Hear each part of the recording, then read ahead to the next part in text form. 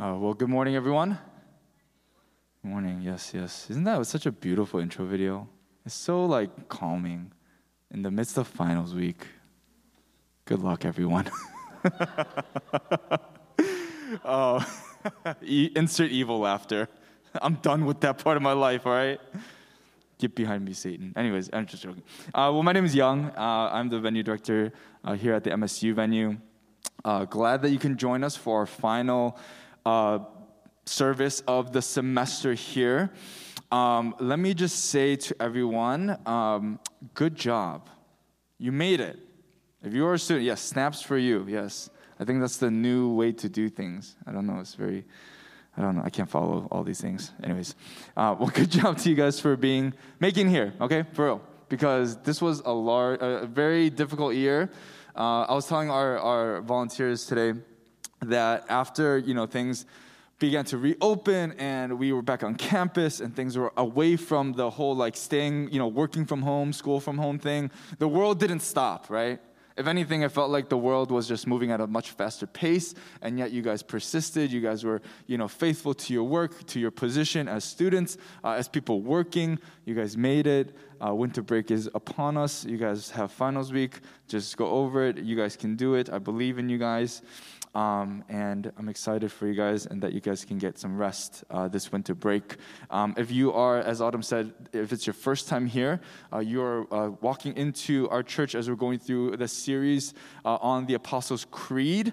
And I would actually encourage you to listen and to watch Riv services when you're back home at break to follow along with the Apostles' Creed. It will actually take us through winter break, and once you come back to campus, we'll still be in the Apostles' Creed series. But also, if you have a home church back at home, we actually would highly encourage you to actually go to that service and then just follow along online maybe sometime throughout the week as well. And so for this series, for each sermon, we're actually starting by reading the Apostles' Creed together. And so, again, Pastor Noel had this whole spiel last week about, if you grew up doing this and you're like, oh my gosh, we have to do this at this church too, it's only for this series. So please just kind of bear with us as we do this. But I think it's a beautiful thing. I think it's a beautiful thing to be able to read either scripture together or a creed together. So what we're going to do here is we're actually going to stand, if you want to stand with me. And then I believe the creed is going to be on the screen. Actually, let's read it together so we can pop that boy up. Here we go. All right, ready? I believe in God, the Father Almighty, creator of heaven and earth. I believe in Jesus Christ, his only Son, our Lord. He was conceived by the power of the Holy Spirit and born of the Virgin Mary. He suffered under Pontius Pilate, was crucified, died, and was buried. He descended to the dead. On the third day, he rose again, and he ascended into heaven and is seated at the right hand of the Father. He will come again to judge the living and the dead. I believe in the Holy Spirit, the Holy Catholic Church, the communion of the saints, the forgiveness of sins, the resurrection of the body, and the life everlasting. Amen. You may be seated. So I was excited to preach today because not only are we wrapping up the school year and the semester, but because I get to preach on the part of the Apostles' Creed that says, I believe in Jesus Christ, his only Son, our Lord. And it might seem a little bit cliche for a teacher or preacher to say that they just get really excited to preach about Jesus, because that's what we are called to do in this ministry, in this role as well. But I'm going to say it because I was really excited because I get to preach about Jesus and only Jesus, really. And so I'm really excited for that. We are going to be focusing on the section of the Apostles' Creed that says, I believe in Jesus Christ, his only Son, our Lord. There is so much that we can talk about when it comes to Jesus, when it comes to who Jesus is, and even on what it means for Jesus to be the Son of God, the only Son, and our Lord. as well. And what I want to actually do for us is to take a close look at some of a sequence of specific passages in the New Testament. And we are actually going to be in the book of Luke. So if you want to open your Bibles, flip, tap, swipe your way, whatever you want to, or you can follow along on the screen. We're going to start with Luke 3, verses 21 to 22, but we're going to continue actually throughout chapter 4. So if you want to read, or not read with me, but just follow along here. In Luke chapter 3, it says, when all the people were baptized, Jesus also was baptized. As he was praying, heaven opened, and the Holy Spirit descended on him in a physical appearance like a dove. Pretty wild. And a voice came from heaven, "You are my beloved Son. With you I am well pleased," which is also pretty wild. But before we jump into this passage for today, let me pray for us and pray for our time and ask the Lord's help to understand his word for us this morning. So would you pray with me? Most gracious Father, we come before you, Lord, as just people who may be energized. Maybe we had a great weekend. Maybe some of us are filled with anxiety and stress and worry about our future because of final exams. Some of us may be excited because we're about to finish our last semester of undergrad, and the future is an open field for us. Or maybe some of us feel even anxiety about that, Lord, because the future is open and we don't know what is in store. But wherever we may be today, as we come together to worship you, to serve one another, to serve you, we just pray that our eyes and our gaze would be fixated on Christ, and that he alone would give us the hope that we need to get through our lives, to get through this weekend and this week. And yeah, Lord, we just give our lives in that way to you, Father. And so help us to understand your word. Help us to understand more of who you are as the Son of God, our Lord. And so we're just grateful for this time. And we pray this, Lord, in your Son's name. Amen. So if you can actually follow along with me for just a moment here and walk down a philosophical path, if you will. We won't go too far back. We won't reach too far back into the past. But there was in the 1940s through the early 2000s something called postmodernism. If you raise your hand, have you heard of postmodernism? Yeah. What do you think about when you think of postmodernism? So what? Art? I think you said art, like in a Brooklyn accent. Is that Brooklyn accent? Is that Boston? I don't know. Anyways, oh Lord, if you're from New York, I'm so sorry. I'm from Michigan. Okay. Anything else? Architecture. Good. Okay. Cool. Architecture, art. That's pretty much like the frequent things that we hear. When I think of postmodernism, I think of the philosophical idea that truth is relative. You guys have maybe heard of that? Truth is relative. And then after postmodernism, what we see come around in the early 2000s to maybe even the present is what we call the post-truth era. Post-truth is something that maybe some of us may not be as familiar with.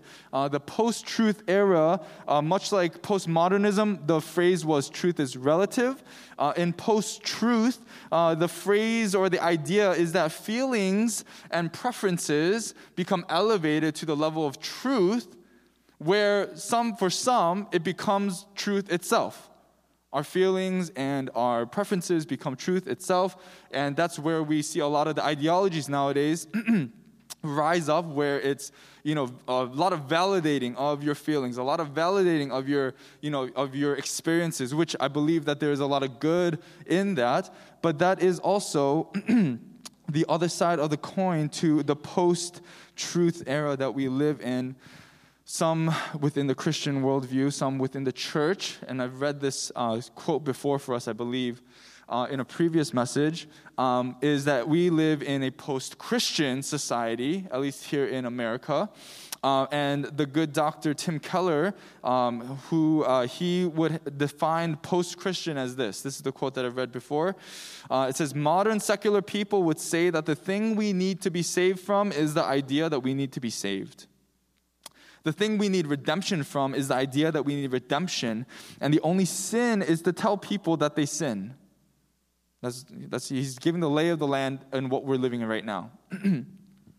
Which means the only way to be free is to actually liberate yourself from Christianity. Because in the Christian worldview, we say that, all have sinned and fall short of the glory of God, right? So he says, which means the only way to be free is to actually liberate yourself from Christianity, which means our modern secular culture is not just post-Christian. In some ways, it's actually very Christian because it has all of the Christian values, all of the Christian virtues, but it wants them without God. Which whom, in the Christian worldview, we would say is the one who defines what is intrinsically good and evil, what is right and wrong, what is left and right? And I've, again, read this quote for us before, but I wanted to bring this up again because I think what Dr. Tim Keller is getting at is so important for us to understand in the world that we live in when it comes to the Christian faith and society. People have virtues, people have values, people have ethical framework, people have morals, right? And in a society, at least here in America, increasingly these virtues, values, morals, and ideologies and theologies are becoming farther and farther away from Christ, from Jesus. For example, phrases such as, "You don't need to be a Christian to be a good person," has become a phrase that we hear a lot nowadays, right? You've probably heard that in your life. Oh, or maybe an iteration of that is, "I have a non-Christian friend who's actually a lot nicer than a lot of my other Christian friends," right? You guys have heard something along those lines? It's pretty commonplace.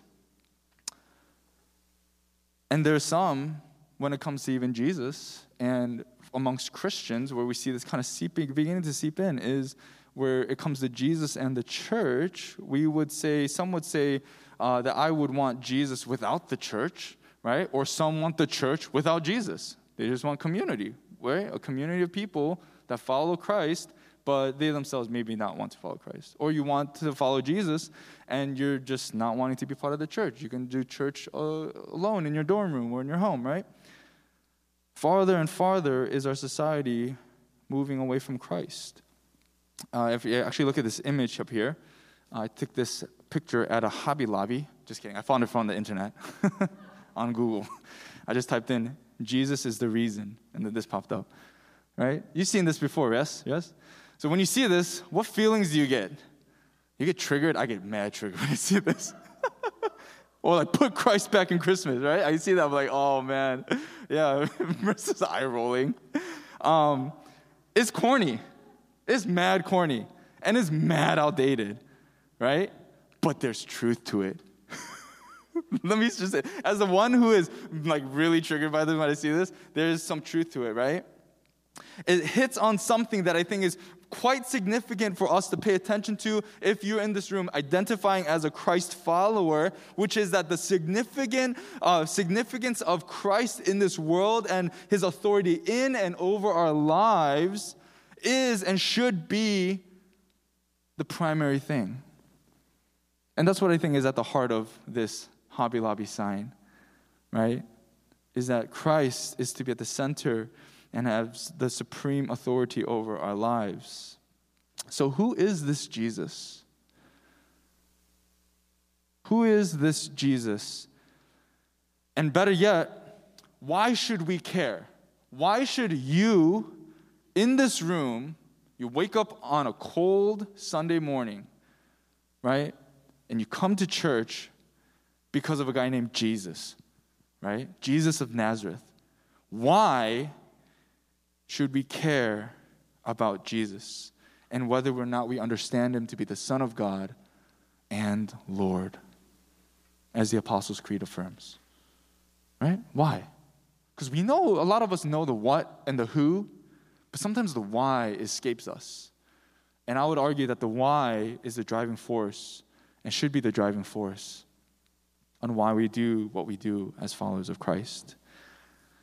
Let me read for us one more time, Luke 3:25 21 through 22, it says, when all the people were baptized, Jesus also was baptized. As he was praying, heaven opened, and the Holy Spirit descended on him in a physical appearance like a dove, and a voice came from heaven, "You are my beloved Son, with you I am well pleased." Anyone here watch the UFC? Nobody? Wow. Oh man, maybe I'm watching stuff that I shouldn't be watching.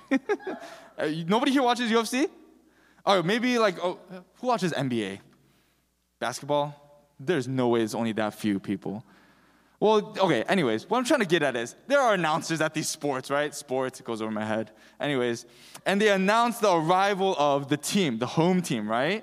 Right? Or whoever wins at the end of a UFC fight, right? I'm not going to try to imitate the guy that does the voice. He's really good. I can't do it. Much deeper than my voice. But the point of pronouncing is to announce the welcoming of someone or something, in this case, like a team or a UFC fighter, right? As someone who is great and amazing, to announce to pronounce the presence and the welcome in the space. And this is, in a sense, perhaps a New Testament version of the heavens opening up, the Spirit descending on Jesus, very, very supernatural. And then you hear a voice that says what? A voice that we presume that is God the Father, declaring that Jesus is his Son, with whom he is well pleased. And what we see here upon Jesus' baptism, right, is that God declares Jesus to be his Son, to be his only Son. And it is here that through the presence of the Trinity, which is pretty wild if you actually see it, all three persons of the Trinity are here, that Jesus' identity as the Son of God is affirmed by God himself. But the thing about this account is this. If the Apostle Luke, right, or if Luke just ended the story here, it would kind of be weird, in my opinion. Because technically, Dr. Luke, he was a doctor, he was a physician. He was very keen to detail.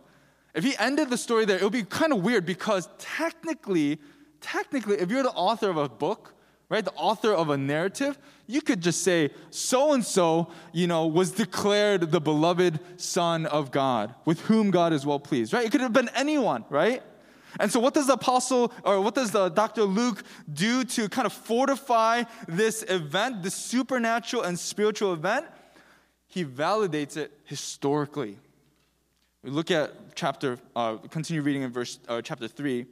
Right? I'm going to skip around here in this genealogy, but if you look at verses 23 through 24, Dr. Luke, he writes, as Jesus began his ministry, Jesus was about 30 years old and was thought to be the son of Joseph, son of Heli, son of Mathat, son of Levi, son of Melchi, son of Jannai, son of Joseph, son of Mattathias, son of Amos, son of Nahum, son of Esli, son of Nagai.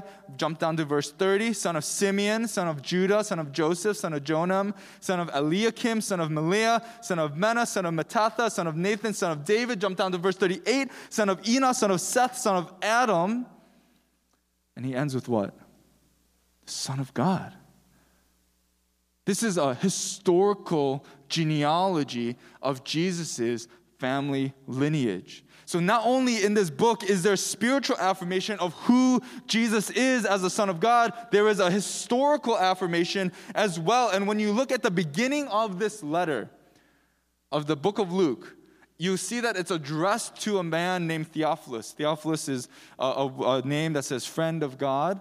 And Dr. Luke is writing to Theophilus, right? I believe most people thought that he's like a Roman guy. But he was trying to help Theophilus, who was wavering in his faith. He was struggling with believing in this man named Jesus to be a savior. And so what does Dr. Luke do early in his book?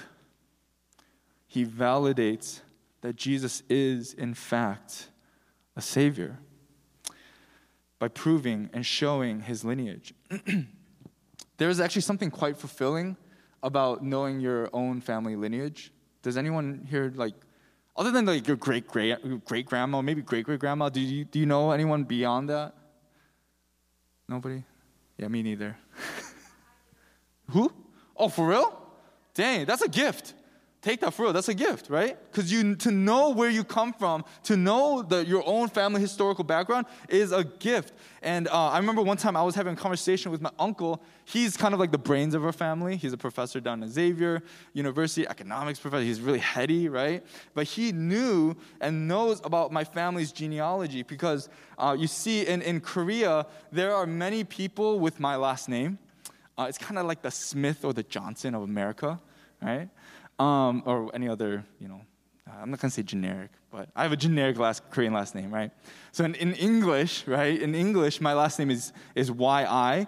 Other people spell it Lee, right? Or in Korean, it's E. I'm from the E clan, right? There's many of us. It's kind of like a Park or a Kim, right? And as we're discussing our family's lineage, even just knowing about my grandpa's history before we immigrated to from South Korea to America, learning about his life in Korea, and then even learning about my great-great-grandma's experience living in occupied Korea, right? It was occupied by the Japanese Empire.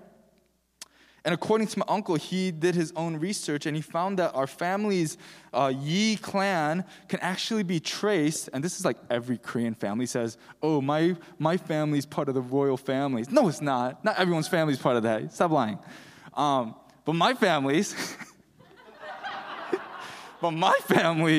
lineage actually goes back to a councilman in the king's court. So not yet just the king, but, we were advising the king, so it's pretty cool. You know what I mean? So it's a close second. I'll take it, right? But knowing one's genealogy is a powerful thing. And in this case, what we see with the lineage here about Jesus that makes his sonship so powerful is that it is a lineage that Jesus comes out of, a lineage of broken and imperfect people. A broken and imperfect people, God still makes do on his promise to bring out the Messiah out of the Davidic lineage. And we don't have time to get into all of the imperfect people, all the broken people that Jesus came out of, right? That came before Jesus. But for example, a guy like David, right? Maybe some of you guys are familiar with King David, right? He murdered a guy named Uriah just so that he can get with his wife. As candid as I can make that. Like, that's messed up. And yet, Jesus comes out of King David's lineage. My guy, that's the name of the Davidic lineage, right? Jesus comes out of a lineage of broken and imperfect people. The Savior of the world comes through that type of family background.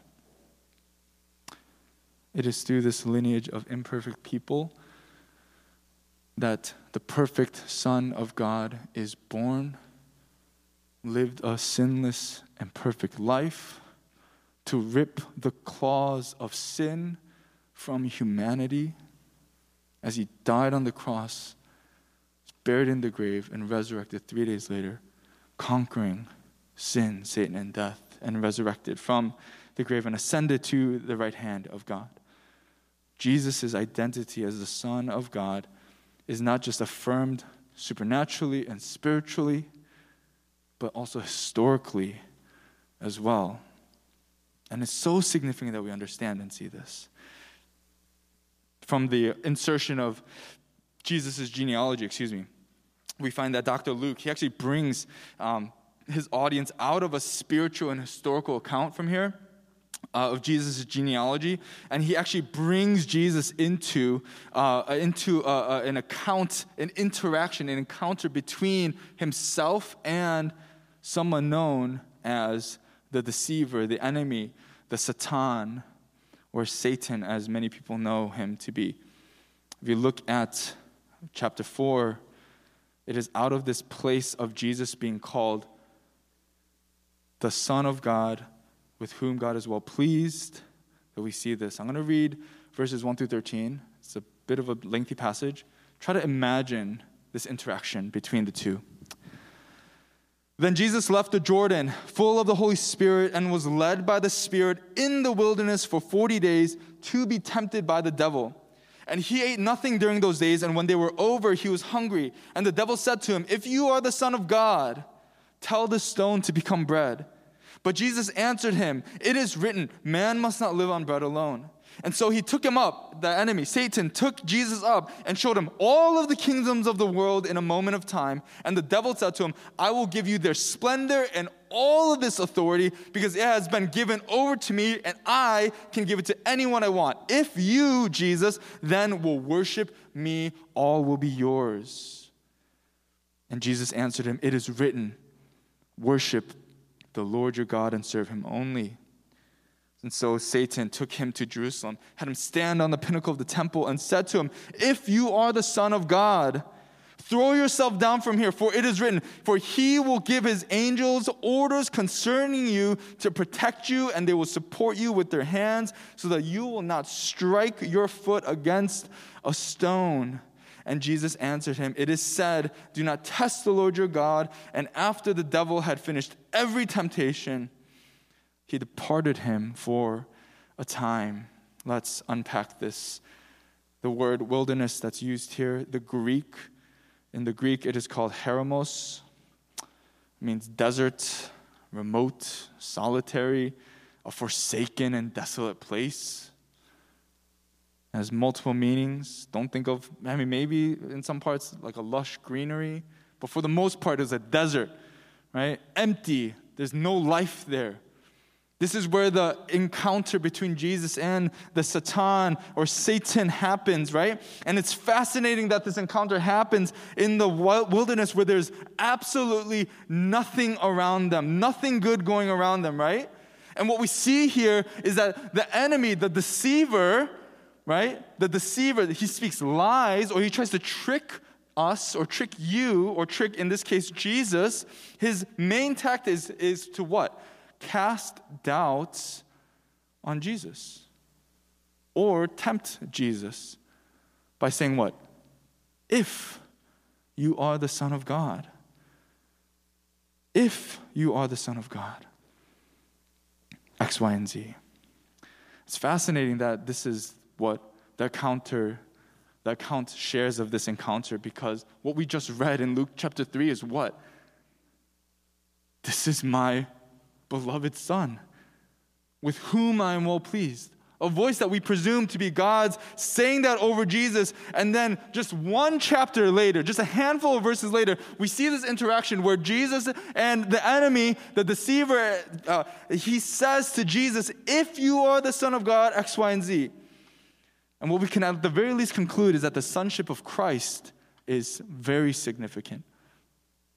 God says it, and the enemy is willing to put that to the test. There is major significance to the sonship of Jesus Christ. Have you ever wondered how other worldviews or world religions view Jesus? It's a very interesting thing to look at if you have the time over winter break. I have a little chart here, I believe. I see. I see how our creative team did it. Nice. Okay. So I'm going to just read through some of these real quick. Judaism, Mary's son, rabbi, miracle worker, claimed to be Messiah. In Islam, born of a virgin, right? To be revered, a prophet, a wise teacher, a miracle worker. Hinduism, holy man, wise, teacher, what humans can attain. In Buddhism, there's enlightened, he's an enlightened man, a wise teacher, a holy man. In the New Age, which is something that we should all be aware of, New Age is that he's just a moral teacher. He's good guy Jesus, Mormons, believe the Father is greater than Jesus. He's the firstborn and really the only born of God. He's an elder brother to all of humanity. Jehovah's Witnesses, he's not divine. God's only direct creation, Son of God, not a part of the Trinity. And then historic Christianity, which is, if you're not following along, this is what most of you guys probably follow. Protestantism, historic Christianity, whatever, right? Born of a virgin, existed in all time with the Father and the Holy Spirit, perfectly human and divine, Son of God. The list goes on and on and on. For all of these different world religions, I would encourage you, take a look if you can at these different world religions and how they view Jesus. A common thought in our society is this: A common thought in our society about religions is that all religions are very different on the surface, but at the core, they're all the same. Which is why the phrase, what? All paths lead to God. That's a common phrase in our society today, right? All the religions, on the surface, they're different, but at the core, they're all the same thing. Pick whichever one you want, and it'll lead you to God, right? That's what our current society believes in, right? As the good doctor Tim Keller said, you don't have to put it on the screen. Let me just read it for you at the very end. He says, which means our modern secular culture is not just post-Christian. In some ways, it's actually very Christian because it has all the Christian values, but it wants them without God. All religions are different. At the core, they're the same. But the inverse is actually true. The inverse is true. All religions on the surface are actually the same. But at the core, they are very different. They're different in their values. They're different in their beliefs and their doctrines. Go talk to a fellow Muslim friend of yours, if you have one, practicing Muslim. And you go toe-to-toe with each belief, and you'll find differences at the core. If you take a look at the table, you'll see that when it comes to Jesus, there is a similarity across the board on who he is for the most part. Wise, teacher, rabbi. I think it's safe to say good guy Jesus. He was a good guy. Yeah, I think that's fine. Prophet. There's so many things on this table. When you look at it, it's pretty similar. But dig deeper and you will find that the historic Christian view of Christ is very different at the end of the day. That the historic Christian view of Christ is different at the end of the day. He is much more than just a moral teacher. He is much more than just good guy Jesus. Well, my Korean came out of Jesus. He is more than just this prophet, but he is also the Son of God and Lord over all. Why does it matter whether or not we believe that Jesus is the Son of God? And how we even view that and understand that. If Jesus is not the Son of God, I would argue that the whole Christian worldview falls apart. If Jesus is not the Son of God and Lord over all, then the whole Christian worldview falls apart. He then becomes dwindled down into a mere teacher, good guy Jesus, a prophet or whatever, right? A miracle worker. But Jesus is the Messiah that the Old Testament scriptures, the ancient Jewish scriptures spoke of. This is why it is so critical. Because if not, then who were the Old Testament scriptures talking about? It is important that Jesus is the Son of God because belief in Jesus as the Son of God actually is an identity issue for us. It becomes an identity issue for us because of what Satan says. If you are the Son of God, meaning it's a two-pronged attack. If you are the Son of God, here's the first prong, prove that you are the Son of God and fall into my temptation. Meaning succumb to my deception. And if Jesus did, then he's not the Messiah. And the other prong to this attack is, or if you don't do these things, then you must actually not be the Son of God. Right? But Jesus, we know, is the Son of God with whom God is well pleased, and he perfected overcoming temptation from the deceiver. He redeemed what happened in the Garden of Eden, where Adam and Eve fell into the temptation of the enemy.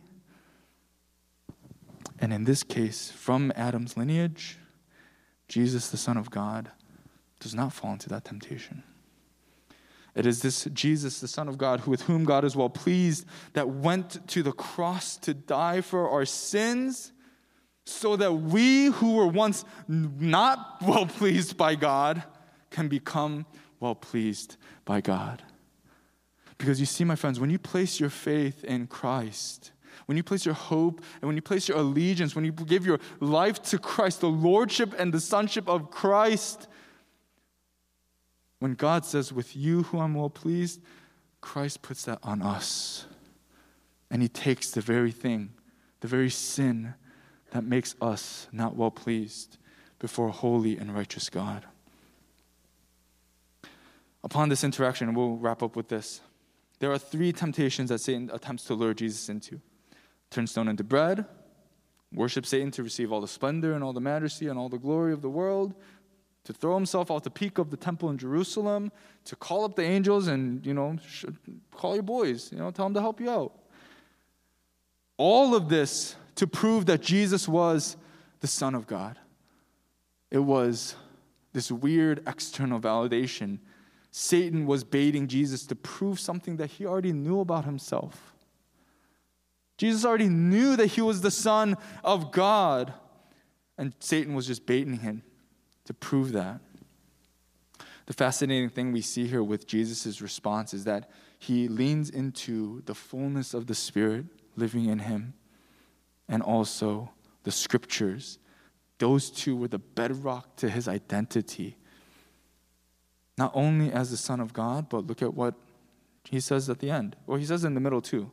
But at the end, he says, do not test the Lord your God. I think this is one of the, if I can be somewhat blunt, I think this is one of the most BA responses I've ever read in Scripture. Do not test the Lord your God. Like, try pulling that out in a conversation now. People are like, yo, what are you talking about, right? This is weird. But Jesus can say that because he is the Lord God over all of creation and in this world. He takes the dial, cranks it up to 11, and not only claims to be the Son of God, but claims to be the Lord God. In the midst of the wilderness, the desolate place, the forsaken place, Jesus even can claim to be the Lord God. Yes, over Satan. Yes, over the wilderness. Yes, in the midst of the wilderness. And he claims, and he can claim, and he did claim to be the Lord God. In the wilderness is where we see the strength and might of Jesus. In the void, in the desolate, we see Jesus leaning into his sonship and his lordship over all. And we have access to him through faith. You don't have to work to have access to Jesus. You just have to believe in Christ, the Son of God, the Lord over all. And this is why his sacrifice was the perfect sacrifice, to save the world and for those who would believe. Have you ever went shopping at Forever 21? This verse, boom, right on the bottom of the bag. I'm going to pull it out right now. John 3:16, there you go, boom, right there. For God so loved the world in this way, he gave his one and only Son so that everyone who believes in him will not perish but have eternal life.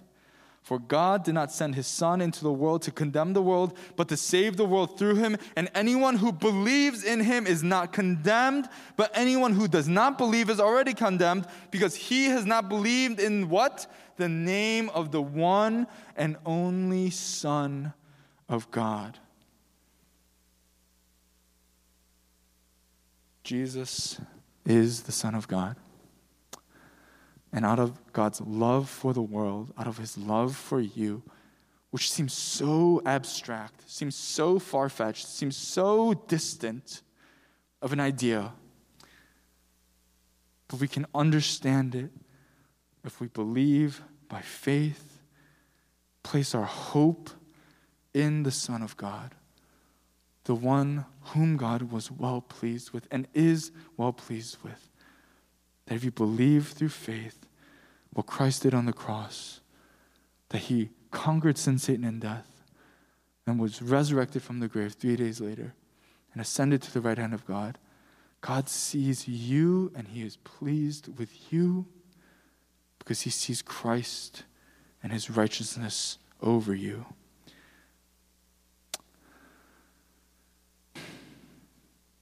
What we're going to do actually to wrap this up is we're going to partake in the Lord's Supper. You see the little communion to-go cups on your table.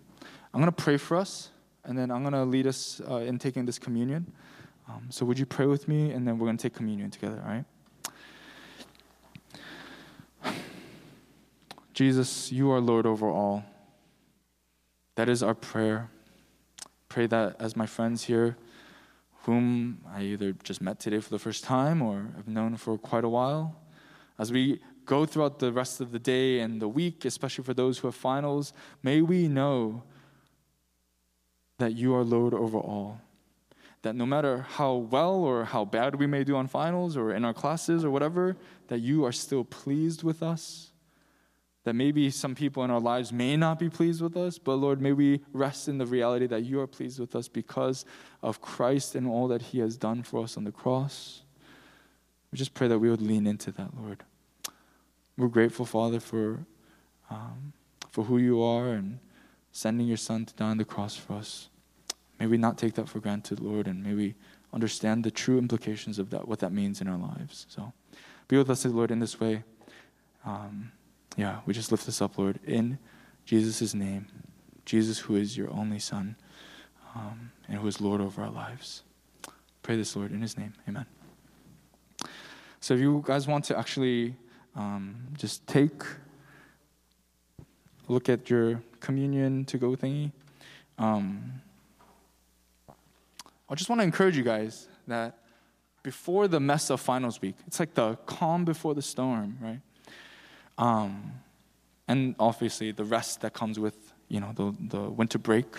I want us to remember Christ as we take communion together. That this is not just some, sacrament that the church just does to just do it, but it speaks of, I believe it to be more of like a manifesto of sorts to a world that says, you do you live your own life. But for us in this room, if you believe in Christ, it says something very different. It says that you belong to a family. It says that you are part of a family that submits their entire lives to the lordship of Christ and his authority over your life. And you recognize what he did on the cross in his resurrection and ascension to the right hand of God. And so that's what this is. It's important. Paul says in the New Testament, Jesus says, do this in remembrance of me. And so as you take the drink, please drink the drink first, I think. No, eat the cracker first and then drink the drink. Yes, it's kind of, two-sided that way. Remember that. Remember Christ. Remember that you are part of this family and that you can lean into Christ and people in this family as well. Thanks.